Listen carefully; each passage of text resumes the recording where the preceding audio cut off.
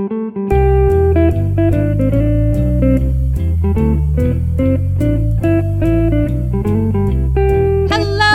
welcome to Oh No, Ross and Carrie, the show where we don't just report on fringe science, spirituality, and claims of the paranormal, but take part ourselves. Yep, when they make the claims, we show up so you don't have to. I'm Ross Blotcher. And I'm Carrie Poppy. And oh boy, hooty how, we have something to tell you. We really showed up this time. We traveled far for this investigation. To a far galaxy off, distant land. Far away. Called Arkansas. To investigate UFOs for the Summer of UFO Oh No, Ross and Carrie extravaganza. Yeah. It was the Ozark Mountain UFO Conference, which is now in its 30th year. But I might as well, since I've already given it away, let you know this won't be the last that we're going to. We're going to spend our summer investigating UFO-ery. I can't think of a better way to spend a summer. Me neither. Will it be a summer, or in a way, is it an eternity? Because time is not a constant, because time is the fifth something, because we are all one. My brain turned off a little while ago. Now, you discovered this. I did. How and did now you come across it? That's a good question. All I remember is just you texting me and saying, hey, there's a UFO conference in Arkansas. Would you want to fly out and do that? Like, yeah. I don't remember exactly how I stumbled upon it. I just remember that when I did and found out it was the 30th year, I thought, if we're ever going to do this, this is the time to do it. And getting to Arkansas is actually not as tough as it seems. And just looking at the list of speakers excited me. These were people we'd heard about for a long time in the UFO community. Yeah. So, high caliber we're talking about here. Yeah. And how much did it cost? I think it was $410 for the two of us? For a couple. Gotcha. Which I think saved us like $5 or something. It saved us a very small amount. So $200 per person. Yeah, about. And then we bought our plane tickets. Yep. Yeah, we flew out on a Thursday. It took pretty much all day just to get there. And then we drove down. We landed in Missouri. And along the way, we kept seeing just churches everywhere. Yeah. And then as we were continuing down the road, we spotted a passion play going on, like on a trailer bed along the side of the road. A man dressed as Jesus carrying his own cross. He's wearing like a bodysuit with painted on scars and gashes of blood. He's sort of a middle-aged man with kind of a potbelly going on. Mm-hmm. Carrying his cross, which was definitely not robust enough to hold his weight. Right. And is also not at all beat up. It's just like two planks of shimmering white wood. And and then a centurion in sneakers keeping watchful eye on him. And then two mourners, two women who are watching. We both say, "What's that? Pull over. Pull over. Pull over." We're both shouting at each other as if one of us doesn't want to. Pull over. And we do. And went up and took some video and pics of that. Yeah, we walked across the grass, and there were other members of their church standing by watching us approach, and they were excited that we were excited.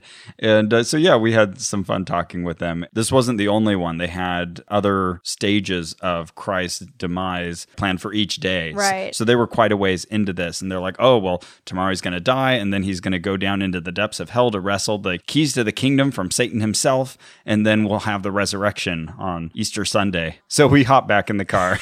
We continued on towards the state line, and we had gotten an Airbnb just slightly inside of Arkansas, which is where Eureka Springs is, and that's where the conference was going to be. And we were very excited about this Airbnb because we were promised floating beds. Yeah, no, I think this was a big selling point for you. You wanted the floating bed. Well, at first, I signed us up for this one Airbnb and then was contacted by the owner, and she was like, oh, no.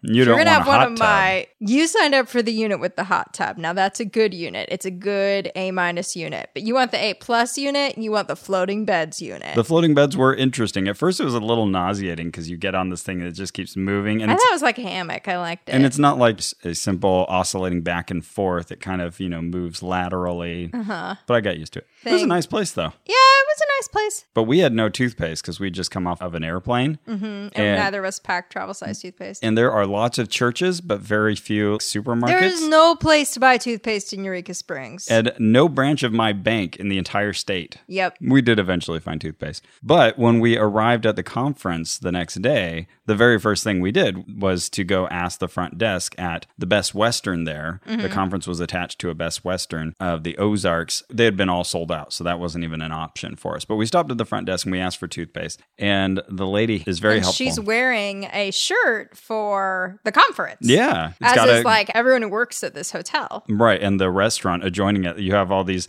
ladies in their 60s, 70s, and they're wearing these bright green aliens on black shirts. And so she leans over to us and she says, I have to work here all day, but I really wanted to go to the conference. And I was hoping maybe you could find out for me.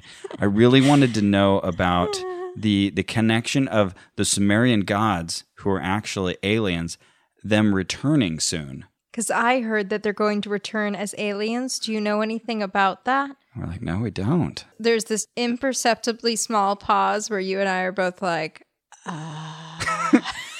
That's the first I've heard of it, which is true. That was the first I had heard of that. Yeah, nope. And so we're going to look into it for you. Yeah, we'll see what we can find out and we'll report back. We'll go so you don't have to. So now we were a man and a woman with a mission. Yep. And also I liked how her coworker, another woman there, was just like, okay, have a good day. Like she was not into this. She's just like, boy, my friend's weird. I'm sorry. But it looks like you guys are weird too. So yeah. Right. Yeah. We're obviously going to the conference. Yeah. Then we got a little breakfast and we went down. So we made our way down to the conference, and there was a line of people as we walked into this convention center. It had kind of this overhang shooting out into this carport area. And as you walked in those double doors, you found yourself in a large room, and it had hanging posters for various books that were on sale. Cardboard cutouts of, I was going to say life-size aliens, as if I know what size aliens are. They were larger than aliens in real life. They were a little larger than your average human being. Yeah, there was like the alien giving you like a peace sign, but it had additional fingers that were kind of shooting out the bottom of its hand. That was weird. Additional to us. Right. Yeah. That's true. I didn't mean to be speciesist. Ross. That was insensitive. I apologize. And then, there was one that was like, I'm the buff alien, and I am like trying to pop a squat or something. Alien. They're from buffets. And there were then some real life stand-up aliens that you could go sit next to and take pictures with. This was already festooned with aliens. And then you had a giant, they'd printed out a lot of really large posters, I think maybe from previous year's conferences, that had pictures of maybe like UFOs up above people's heads or like an ancient civilization. Oh, also, this conference is sort of smashed up with metaphysical themes now. So it used to be pretty strictly UFO, but they actually say on their website, now we invite more like metaphysical topics, and Ozark Mountain Publishing. Interesting. Yeah, now they publish metaphysical books in addition to their ufology. Ufology being the scientific word for UFO studies. So we went to the table, and sure enough, they were already offering some free books. And we were excited about that. So I grabbed, let's see here, Beyond the Source, Book 1 and Book 2 by Guy Stephen Needler, which he kindly donated, and Avoiding Karma by the same author. I just picture a person like running from karma. It's not going to catch me. So those are all from Ozark Mountain Publishing. So I guess part of their effort to expand. And I got a book that had to be 600 or 700 pages called Cosmology with a K, which I then leafed through and then decided to leave in our Airbnb. Oh, you did? Okay. Oh, lucky next person who shows up. We also, at this point, we decided to bet on how much we would spend at this conference. Oh, yes. And you bet you would spend $40, and I bet I would spend $75. Oh, okay. Then I immediately spent $30 within the first 10 minutes.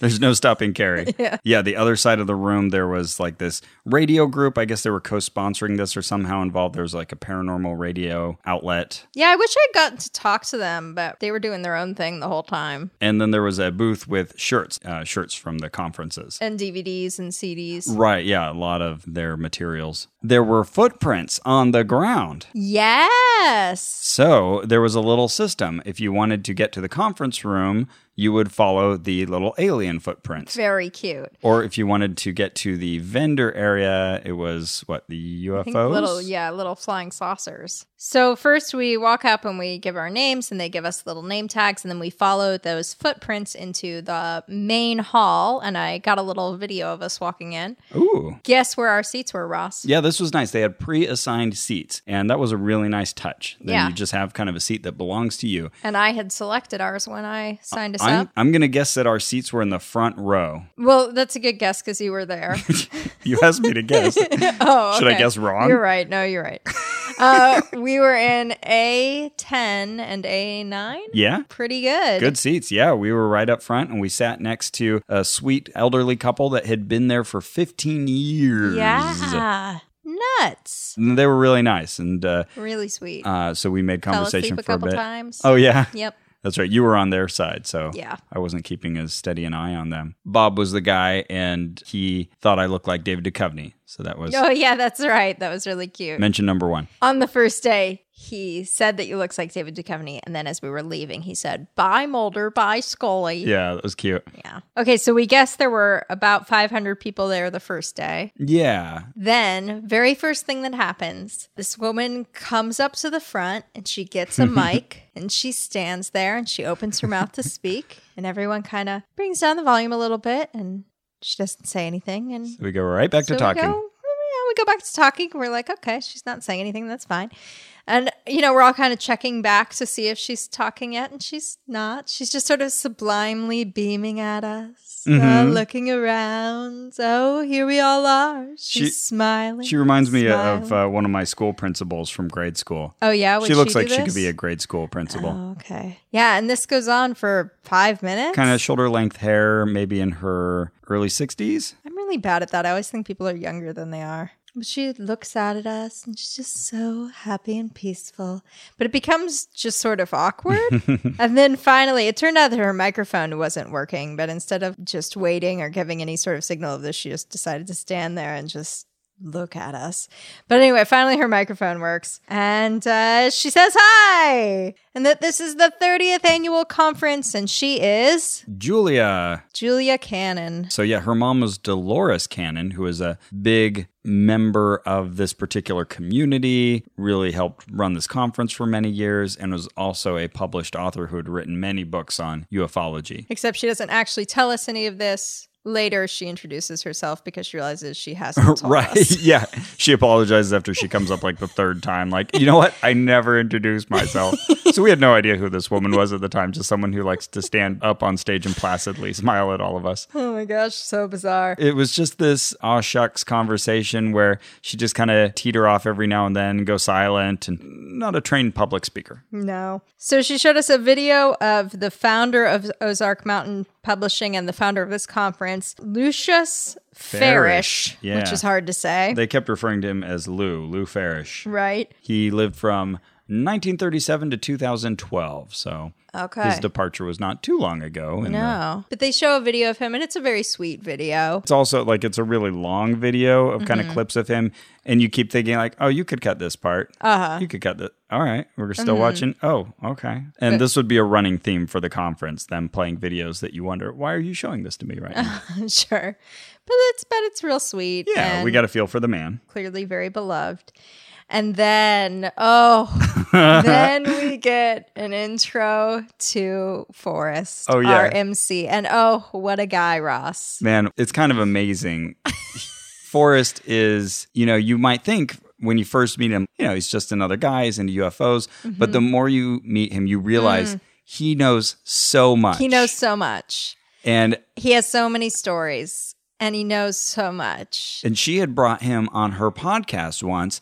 And her jaw, recently. Right, and her jaw was on the floor, you guys. Yeah, because once he started telling stories, I mean, he just it blew her away. The things he knows. Okay, so she's telling us this.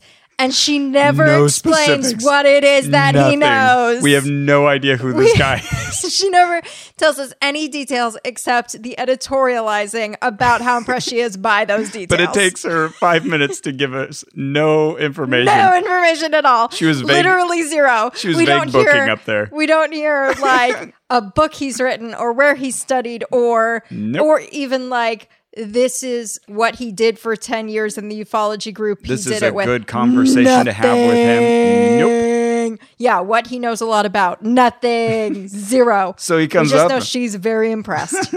He comes out, oh, thank you. Oh, that's great. What a great introduction. Yeah, he said it was one of those like, oh, I don't know if I can live up to that sort of responses. It's like, yeah, you absolutely can.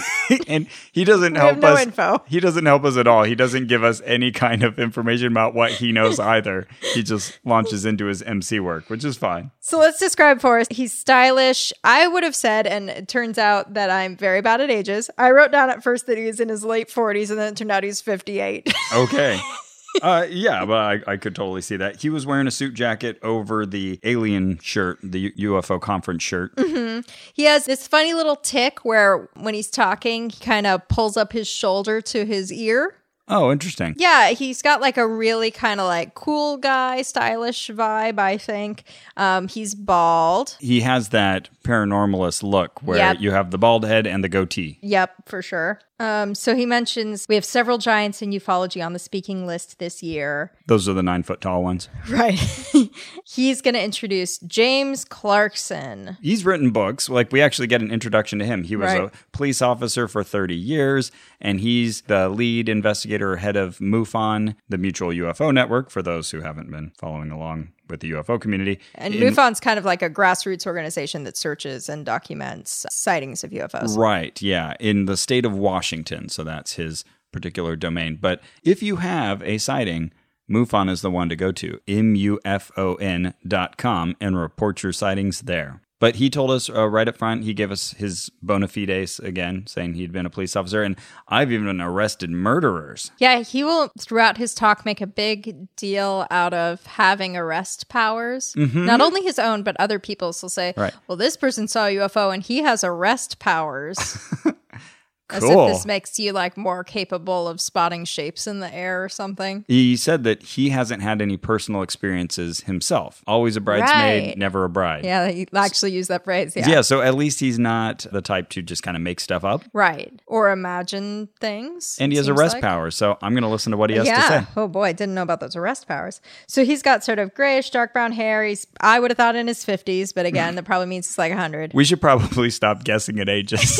Why do you think he's a lot older? It just can't do us any good. Okay. Well, I don't know. I guess it gives people like a rough idea of what to think. Well, they're like, well, at least he's not in his teens. If Carrie thinks he's in his 50s, he Yeah. must not be 12. Right. And he was a police officer for 30 years, so that tells you something. He's Caucasian. Actually, as every speaker was. Every speaker was Caucasian. Yep. So imagine them all Caucasian. Has a bolo tie. Little heavy set. Mm-hmm. A tall fellow. Oh, he had a purple button-down shirt Ooh. and a black suit. He said something sort of touching up at the top. He said that last year he wasn't able to come to the conference because he had some health issues. It kind of made him examine his own mortality, and he realized he wanted to make sure he contributed something really meaningful this year. So he said, this year I really took a step back and thought, what do I really want to contribute? It seems like this talk was more to give a broad overview of UFO evidence that people could take into the community and might be more persuasive to outsiders, I think was going to be the thrust of his talk. Yeah, well, I liked his talk because it was one of the few, I'd say, that really just kind of focused on a bunch of evidence, like cases where people had seen things that felt like pretty strong cases. Yeah, and it felt like a really good overview to have at the top for people like you and me who are coming in. Yeah, it was a good way to kick fresh. off the conference. Yeah. And so he started with, I think, one from 1987. And he was talking about how he's been a police officer for 30 years, he's been a MUFON investigator for 30 years, and he's been attending the conference for 30 years. So this is quite the synchronicity. And it wasn't the first time we'd hear that word. Right. And he said, we all think of reality as objective and stable, but some of these phenomena aren't. And this talk and this idea is going to kind of change how humanity views itself if we really take these cases seriously. And his talk was called UFO Reality in the Pacific Northwest. He showed us a slide with 80 UFO models. Thought that was pretty cool. Mm-hmm. And he said that there have been about 120,000 documented sightings. So while he was working at the Washington State Police Department, he learned that the police would actually report UFOs. For good or bad, this is what they were doing. If they saw something in the sky, they had a number to call. And it was the National UFO Reporting Center. And he thought that was really interesting. And so he called that number himself one night. And the guy who answered the phone was actually the guy who started that network. And he's now 30 years into a friendship with that man who answered the phone. That's so cool. Yeah. And now James, runs the MUFON in Washington. And these two guys have team taught Washington's UFO network all this time together. How cool. He's investigated 700 UFO sightings himself. Yeah. Just, wow. Amazing. That's a lot. I'm sure investigated could mean a lot of things in this case. But yeah, still amazing. A lot of things to pass your desk. For sure. So he tells us 5 to 10% of the U.S. population has seen a UFO.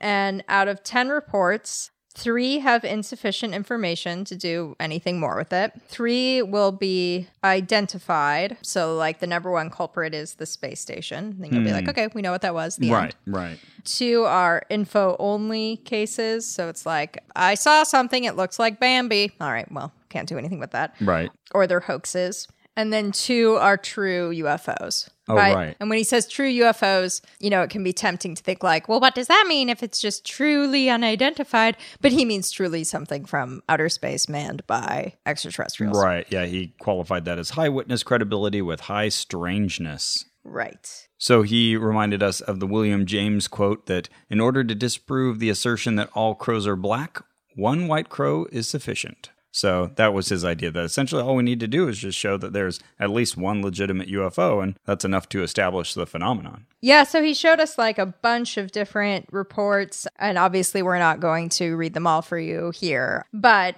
yeah, a bunch of them are really fascinating. Interesting stories. Yeah. We would love to have been there and have seen them. Yeah, and I mean, some of these go back to like the 80s. Mm-hmm. I'm looking at one that said 1987, an airline pilot sees a UFO on his radar. He drew it later, but officials said it was a mistake. It's like there's nothing for me to do with this at this point. Yeah, there was always some kind of radar collaboration. So there would be a report, and then he spent some time talking about how planes transmit information constantly with the towers to let them know where they are. And he said that sometimes you have planes that are not transmitting, and that's for a certain reason. Maybe they're top secret kind of thing. But he was looking at these UFOs, and it was a big deal when he would say, oh, well, they saw an object here, and then sure enough, there was something on the radar that was not transmitting its code. Like there was no way to know like exactly who owned it or what kind of craft it was. Right. So that was the corroboration.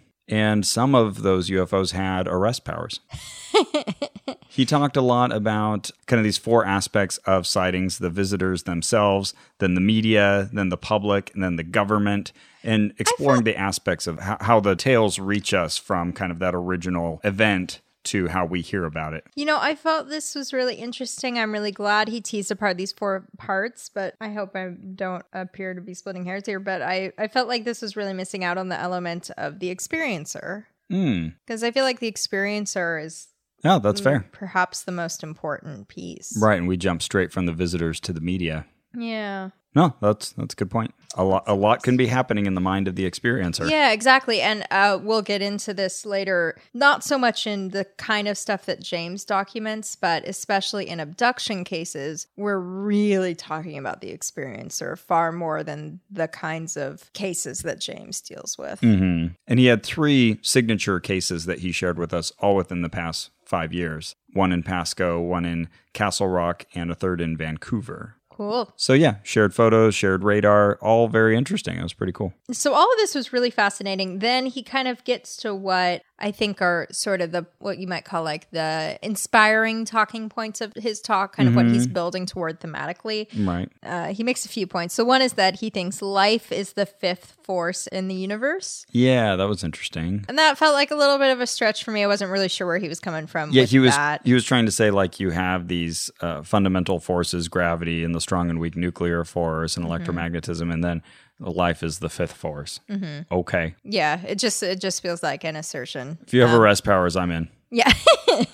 He also shared the famous Sherlock Holmes quote via Arthur Conan Doyle. How often have I said to you that when you have eliminated the impossible, whatever remains, however improbable, must be the truth? I feel like that's fair, except it's really putting a lot of weight just on the power of our imagination on Yeah. what kind of For sure. answers we're able to come up with. Because, what do you say then is the default truth after you've ruled out some of these impossible items? Is it pixies? Is it unicorns? Right. Maybe there's an excluded option C or D or F or H. Right, absolutely. There was one point that I can totally get on board with that he made, which is that we define intelligence in such a limited way as humans. He pointed out that we have such intelligent creatures on this earth, and he was talking about an octopus he met. Yeah. Who? That was a fun conversation. Yeah. Just how it impressed him with its ability to be kind of looking and focusing in one direction, but then, could reach out one tentacle with its own brain essentially and kind of grab onto something. Oh, it's paying attention over there too. Right. Yeah, and he was just saying we think of intelligence like just based on what is basically human-like intelligence. And I was like, yeah, brother. And when he was talking about government, he kind of established the tone for the conference and saying that the government is just very firmly anti-UFO, deny, deny, deny. And he had one slide up that said, don't believe anything until it has been officially denied. Oh, right. Cute. That's pretty clever. So this guy also had a solid PowerPoint, I think. I suck at PowerPoint, so I was like, hey, good PowerPoint. A lot of material in there, including video. Oh, but he did say that in a 2012 sighting, the viewer said that the light had a peculiar wavelength. And a lot of people say a similar thing, that all the lights at UFOs have peculiar wavelengths. What does that mean? Doesn't mean anything, Ross. If you can see them, they are within a range of wavelengths that that make no sense. We experience. He also then went off on this kind of weird thing where he was talking about this artist named Robert Lemos, who had a visitation and then painted all these pictures of aliens who look like royals, and the woman alien, she wore a headband. Oh, right. With jewels on it. He was showing us all these pictures. And that's all he paints now, right? Yeah. I wasn't sure what the main point of that was. Yeah, he saw, so a UFO came near him, and then he saw these two aliens in the window of the craft as it came near him, and then for some reason inferred that they were royalty standing in the window and started painting them. And the lady had a headband, and he just thought that was crown-like, and then decided they were royalty. And I remember kind of looking around at that moment as they were describing the royalty and thinking like, oh, who else is like thinking this sounds a little silly? On, this is silly now. Nope. Yeah, everybody was totally into it like, sense. Cool, those now are real I'm aliens. With you. That's what aliens look like. They wear headbands, except when they don't. Oh, boy. I was interested to learn in his talk that the original Kenneth Arnold sighting, if any of you haven't heard about this, in 1947, Kenneth Arnold was a pilot, and he said he saw a bunch of crescent-shaped craft, like 9 of them, and they were skipping like saucers. Right. And that's where the term flying saucer came from. Oh, yeah, I had read that before. You hadn't heard that? No, I knew that. Oh, okay. What was new was that it was in the state of Washington, so from his home state, and it was 1.5 weeks before the Roswell incident. Ah. I didn't realize they were so close to each other. Oh, yeah, I guess I didn't either. So everyone kind of was referring to 1947 as being that really important year where the UFO phenomenon really kicked off. Which is another milestone. We are eternally grateful. That was 70 years ago. So 30 years for the conference, 70 years for UFOs. That's what we call a synchronicity. Oh no, Carrie has... That is appropriate. Yeah! All right. He tells this one story of June Crane, who was this assistant who worked under a bigwig at the Air Force. And this poor woman, like...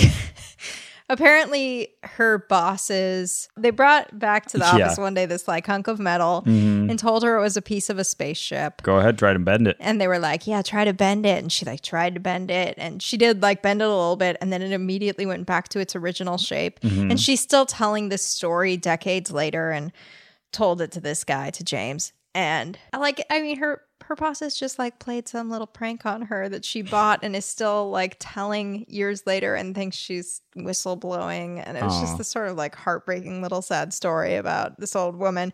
And he's painting her as this big hero. And he was saying how just kind of he sad. loves retirees because they've got nothing to be afraid about. What are they going to do? Fire me? Yeah. So that's boy. where, yeah, he was getting a lot of info from this little lady. Yeah. Oh, yeah. And then he's like, think of a metal that can do that. Think of a metal that can do that. I was like, there's so many like micro materials that can do that. Yeah, And in return to their shape. I don't know what it was, but they had an illustration up on the screen of like this translucent metal that you could see through, and it was bending and it looked all futuristic. And I thought it didn't look like that. Right. But he said the bottom line is maybe aliens are reaching out to individuals to change us all and prepare us all for contact. Right. Yeah, that seemed to be kind of the rationale that everybody was using here, that aliens don't land on the proverbial White House lawn, not Right. because they couldn't, because who's going to stop them, but because they want to convert us one at a time to communicate their message. Correct. And use us to share this message with others.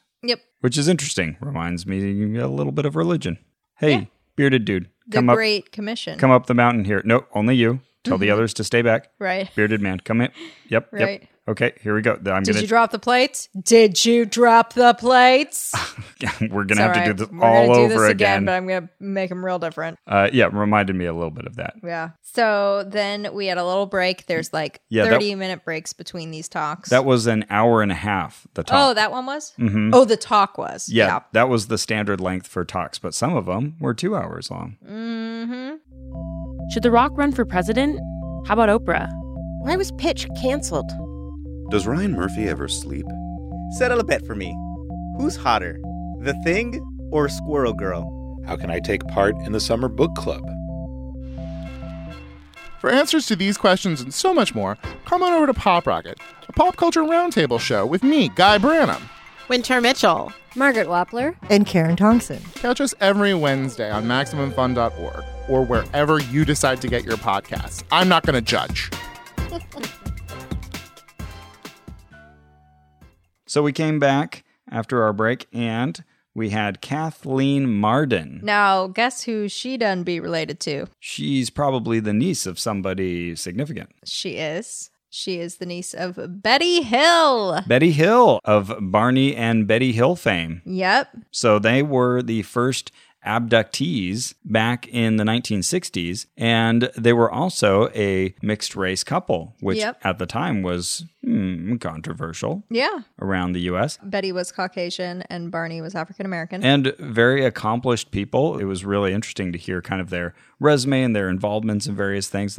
These are really active, interesting people. Yeah. It's a famous UFO abduction case, the first one with this couple, and they were driving out in the countryside and saw a craft. They thought it was an airplane, but then it got closer and it was large enough to fill up their entire windshield, and they realized, oh wait, this is not a passenger plane. And so they had to pull over at some point, and they could see like aliens inside of it, and they counted, was it 8 to 11? That sounds right. They were wearing like black suits with black caps. Black and red, yeah. And so Barney gets out with his pistol, and that doesn't do any good, so they get back in, and then they get pelted with these little beeps and boops. And their car is like kind of like bouncing up and down. It's like peppering their trunk. Right. And leaving marks. Yeah, and then they get pelted again with these sounds, and then apparently they lost time or something because... Yeah, dissociated or something. Yeah, later on they had the story about being abducted. Now, some of the interesting things about this case are that, one, Betty had talked to her sister a couple years previous, and her sister had given her a sighting report of having seen a UFO. And many people have stated that the drawings that they had someone else do later of the aliens looked very much like aliens from an Outer Limits episode. Now, some people would say, oh, well, the Outer Limits episode came out after the event, but it came out before their testimony of the event. So make of that what you will. I will make of it that this sounds pretty made up. And so this niece of Betty's was introduced to us as a scientifically trained investigator. Okay. She didn't have arrest powers, but... Oh, get her off. Next best thing. The stage, I mean. And her talk is called Evidence of the UFO Cover-Up by Government Agencies. Ooh, that sounds exciting. Indeed. And she had co-written a lot of books with Stanton Friedman. Ooh! who we will talk He's about the closest later. thing to a scientist this community has. Yeah, and she didn't talk just about that case. She did talk about that a lot, but she was talking about a lot of time that she had spent with Stanton Friedman looking through this archive of various letters. Yeah, this was pretty immediate. It almost felt like, whew, good, I have the stage. Now I can tell you about how all the players in my personal drama have been wronged. I guess all of these letters had been donated by Philip Klass. And if you mention Philip Klass's name, boo, like hiss. actual hissing a couple times. These people openly hated Philip Klass. He was a skeptical investigator who spoke out against a lot of these cases. Right. And, oh yeah, they hated this They guy. hate him. It's he hard for was me to only imagine an electrical hissing. engineer. It just doesn't come, it's not like something in my wheelhouse. If I hate something, I'm not like, it's not like- something I think of to do. What's that going to Boo, do? I would do. Brr, but It's doesn't like come it to was mind. Purim and someone mentioned Haman and everybody's like, hiss, boo. I might do that. You should have had that every time they mentioned Philip Klass. Philip Glass. Class. His name sounds so much like Philip Glass. It really does. And it's Klass with a K. Yes. He had donated a lot of papers to the American Philosophical Society archives. And so she and Stanton Friedman were spending a lot of time there pouring through those. So they were sharing information they had found about various cases. So they talked about Kenneth Arnold, he who came up with, well, he didn't come up with the term flying saucers, but based on his account, the newspaper said flying saucers. Another interesting piece of Right. information she gave about that was that he estimated the craft he saw were flying at 1,656 miles per hour, which at the time was 3 times faster than any other planes made by humans could go. Oh, which is interesting because another case we'll look at supposedly had UFOs flying really slow. Yeah, that's an interesting point on that one. She talked about Roswell also and Project Blue Book. That came up a lot in the presentations. That was a government project to look into the possibilities of UFOs. And also Project Sign and Grudge. Project Sign was supposed to evaluate all sightings, analyze them. It covered 243 cases, and that one ended up favoring the ET hypothesis. But she says Project Grudge was a follow-up, and they realized, like, oh no, Yeah. Project Sign basically said ETs exist. Let's do the second project and try to explain all those away. Right. And Now, Blue- I haven't checked on this. I don't know, whether to say this is Whether valid that or checks not. But out. that's what she says. As far as I know, Project Blue Book was a legitimate project by the government to look into all of these reports. Mm-hmm. And so they seem to talk about kind of 2 major periods. There was like the early days of Project Blue Book, and they liked those because there were a lot of people in the group that very much were saying this is a real phenomenon. So they were quoting that and putting up slides. But then later on, like these other interlopers kind of involved themselves in Project Blue Book and spoke out against the previous consensus. So one name they mentioned was Menzel. So he came up a lot, Dr. Donald Menzel. And so he was a real bad character in their mind. And they said something about how he had been... Kind of wedged himself in. And so they theorized that Dr. Donald Menzel had been maybe bought or intimidated at some point. By the government. Right. And maybe that's why he was speaking out against UFOs, because they wanted to deny everything. Right. But anyway, there was this later phase in Project Blue Book where they then came out very much saying like, oh, these are all weather phenomena or misunderstandings. And what they really got upset about was Dr. Donald Quarles, and he changed an important percentage. Yes. So they say. Apparently, according to Blue Book originally, about 22% of all reported cases were unexplained but had a good amount of data. So those were probable UFO cases. And according to the previous talk that we'd had, that seemed to be about concomitant with what they experienced in Washington. But he testified and said that it was only 3% to 5% instead of the 22. So, And that's the statistic that keeps getting repeated. Right. Is that we only have 3% that we can't account for, and that's just probably human error. And we kept hearing this throughout the weekend that no, it's like 20%. That's so much more than human error, obviously. Right. Fair And point. Yeah, If true. If true, that's totally fair. So again, I think this woman's got a decent PowerPoint. It was a very well constructed PowerPoint. Many, many slides. At one point, I just had to stop taking notes. I couldn't keep up and take photos of the slides. Mm-hmm. And so I was just taking photos of slides. And it was sweet. The people next to us thought I'd run out of paper. And so they gave me a yellow lined pad afterwards, like, here you go for taking more notes. That's really sweet. Oh, thank you. Thank you. She said something interesting. She said sometimes radar is written off as temperature inversions. She was saying that to sort of discount criticisms,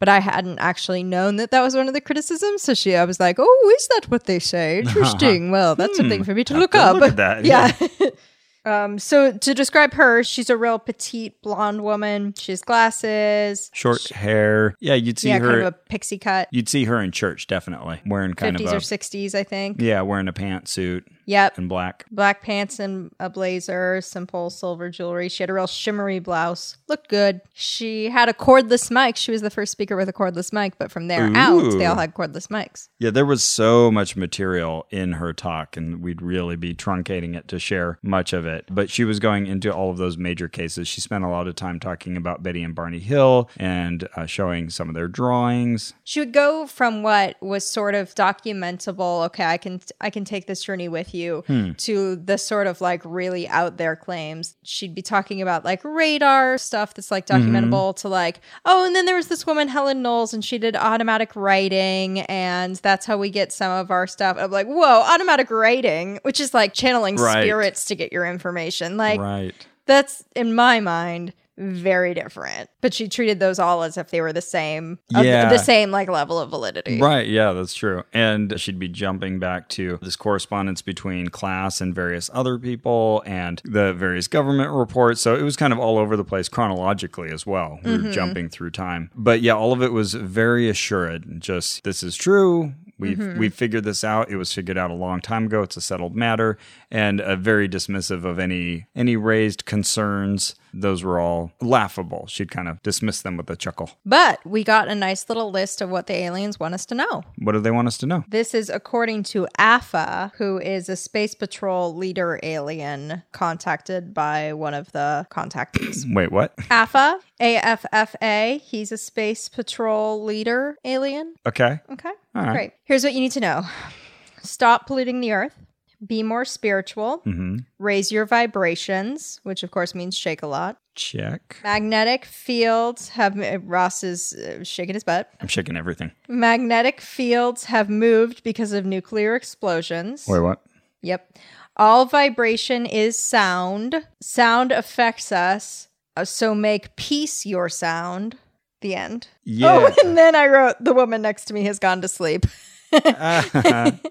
She didn't want that message. That was presented as soberly as everything else that we had heard. Just, message that's from what the I mean. aliens. Just like going from radar findings to, oh, AFA the alien wants you to know this, that your vibrations should be raised. Okay, thank you very much. We also learned that we are closer to the disclosure. Disclosure will happen soon because it's been announced for the past 30 years. Right. And why all this cover-up? Well, the military-industrial complex profits from war. Which you had to explain to me. At first I didn't understand what the connection was there, but it's because the aliens have a message of peace. So if they tell us about the aliens, we'll all stop fighting and then they won't get to benefit from war. Right, exactly. That will cut off their meal pass. And then there's concerns over the impact on religious groups. Oh no, what will the religious groups do if we won't have a podcast? They know they're aliens, so got to keep that secret.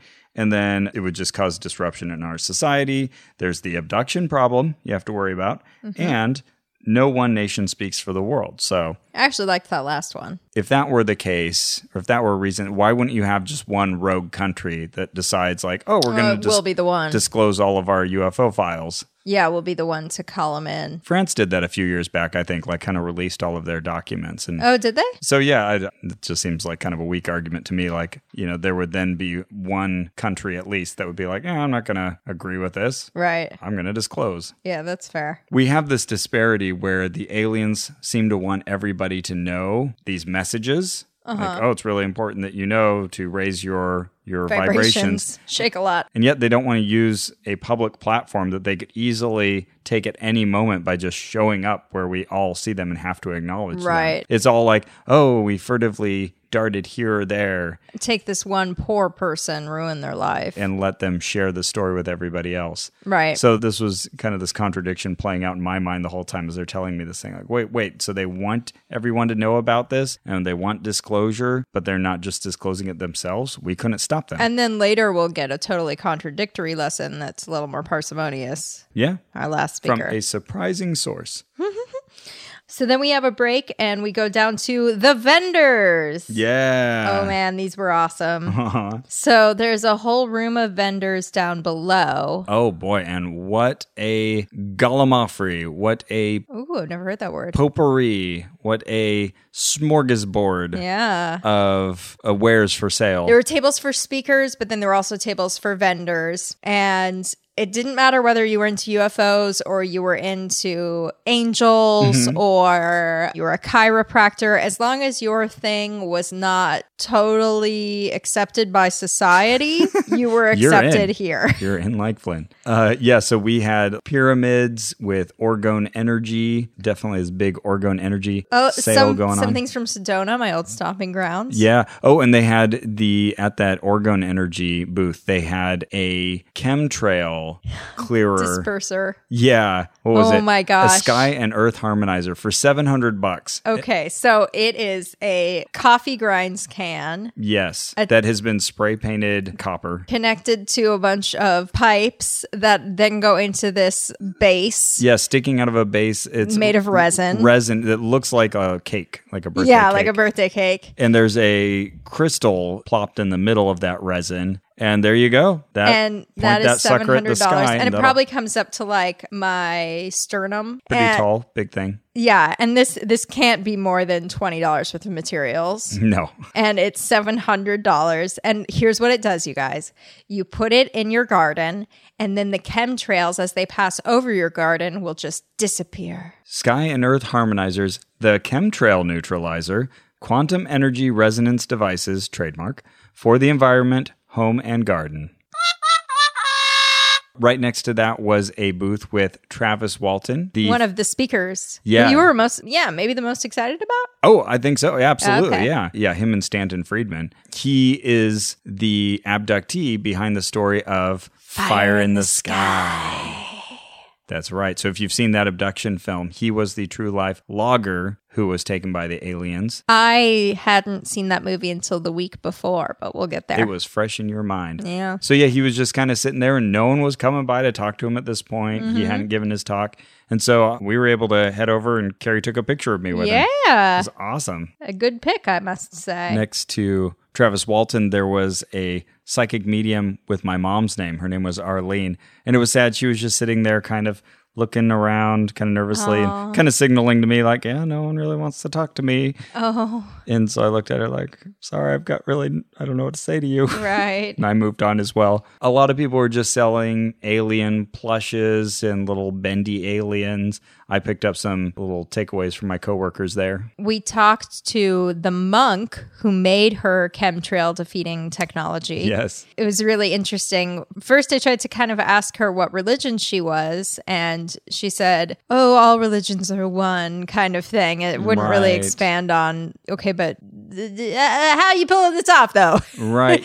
There's a guy who has a piece of a UFO. Yes. Oh my goodness. And he sells like katana blades for the apocalypse. So you Yep. can defend yourself. Which is going to happen. He was a wild character and we fell into his gravity well. And then he's like, oh, you got to talk to me now. You Yep. came and looked. I'm like, Yep. oh no.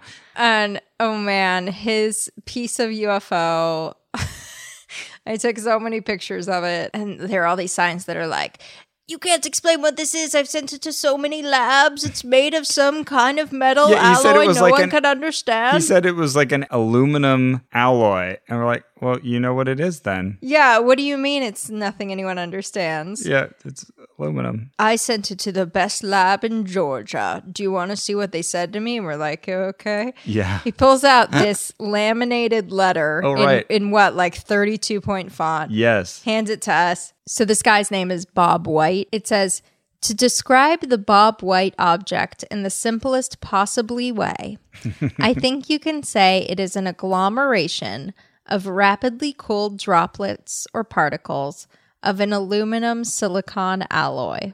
With such an unusual structure, I can only speculate on how it was formed. Mr. Rudolph Olson, March 2015. Whoa.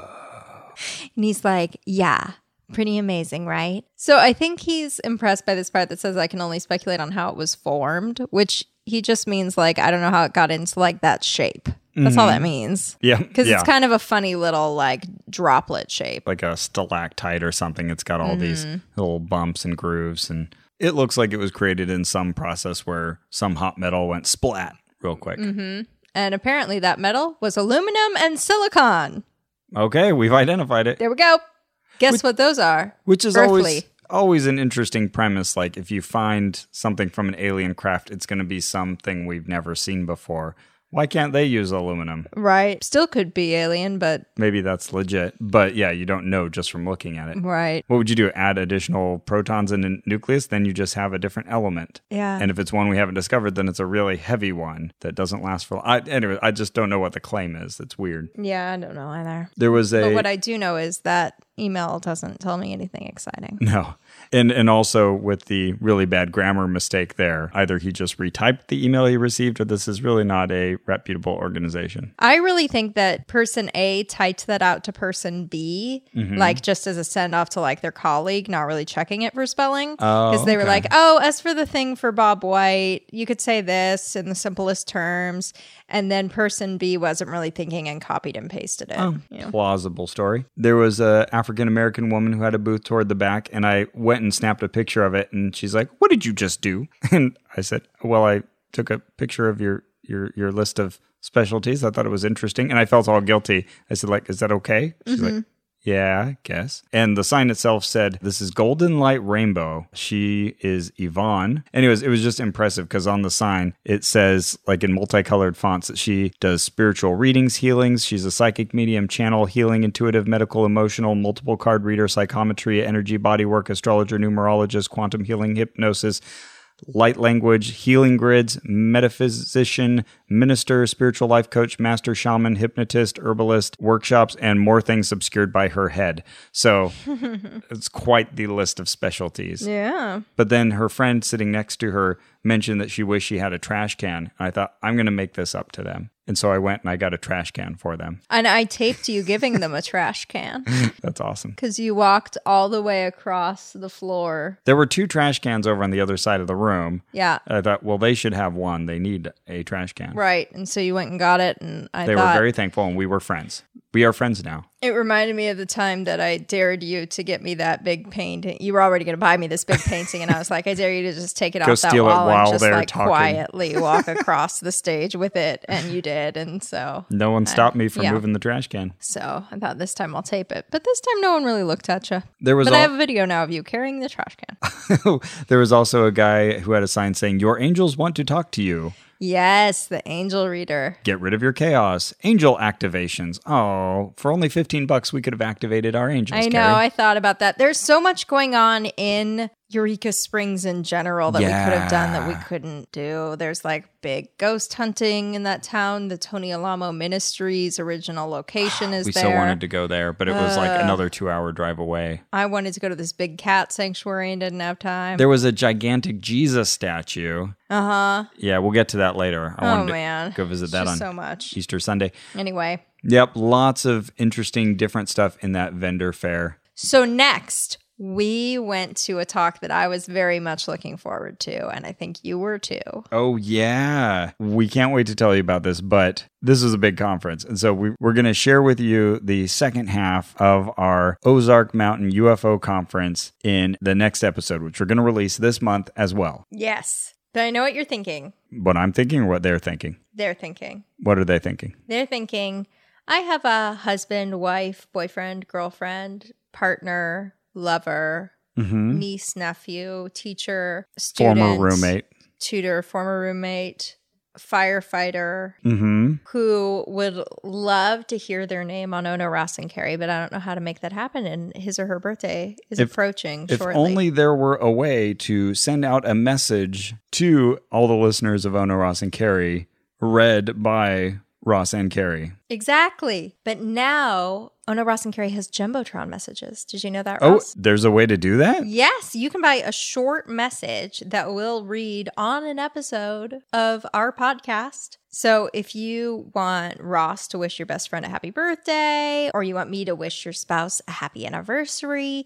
you can go to MaximumFun.org/Jumbotron. Ah. Yeah, and you buy a personal Jumbotron message, and you can do it right now on your computer. Maybe you have a cookbook full of recipes for hot drinks that you want me to talk to OnRack listeners about. Then you can buy a commercial message at MaximumFun.org/Jumbotron, and then we'll spread the word in an upcoming episode. How could you not? That sounds amazing. I know, right? So there are different prices for commercial messages versus personal messages. Just check them out. Get on the website. They're affordable. They're beautiful. Just like you. You're affordable and beautiful. All of you. See you on the Jumbotron. Yeah. Well, that's it for our show. Our theme music is by Brian Keith Dalton. Our producer and co-editor is Ian Kramer, who just had a birthday. Happy birthday, Ian. Happy birthday, Ian. And you can give us a positive rating at iTunes or Stitcher or wherever you listen to our show. That really helps other people find us. So support us that way. Or you can give us a negative rating up your butt. You can also support us at MaximumFun.org/donate. And you can see all our pictures and our videos and so much stuff. And our musings and our interviews on other shows. We share all kinds of things at Facebook.com/OnRack. And you can also talk to other fans there. Yeah, it's a great community. Come join us. Yeah. And remember, they will provide competent teachers to educate us all. There is a displaced magnetic field problem on the Earth caused by nuclear explosions.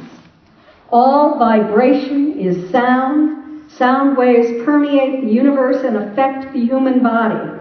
Become peaceful, and your sound will create peace. And I think that's a very important message. It's one that I think we should all heed, because they are here to help us.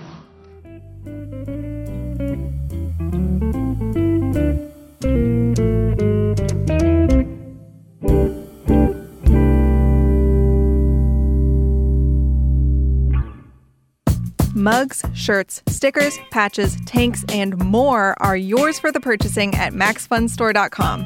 Hey, you already love the podcasts, so why not take this to the next level and outfit your home and bod with our merch? MaxFunStore.com. Because if you have to wear a shirt, it should be one of ours. MaximumFun.org. Comedy and culture. Artist owned. Listener supported.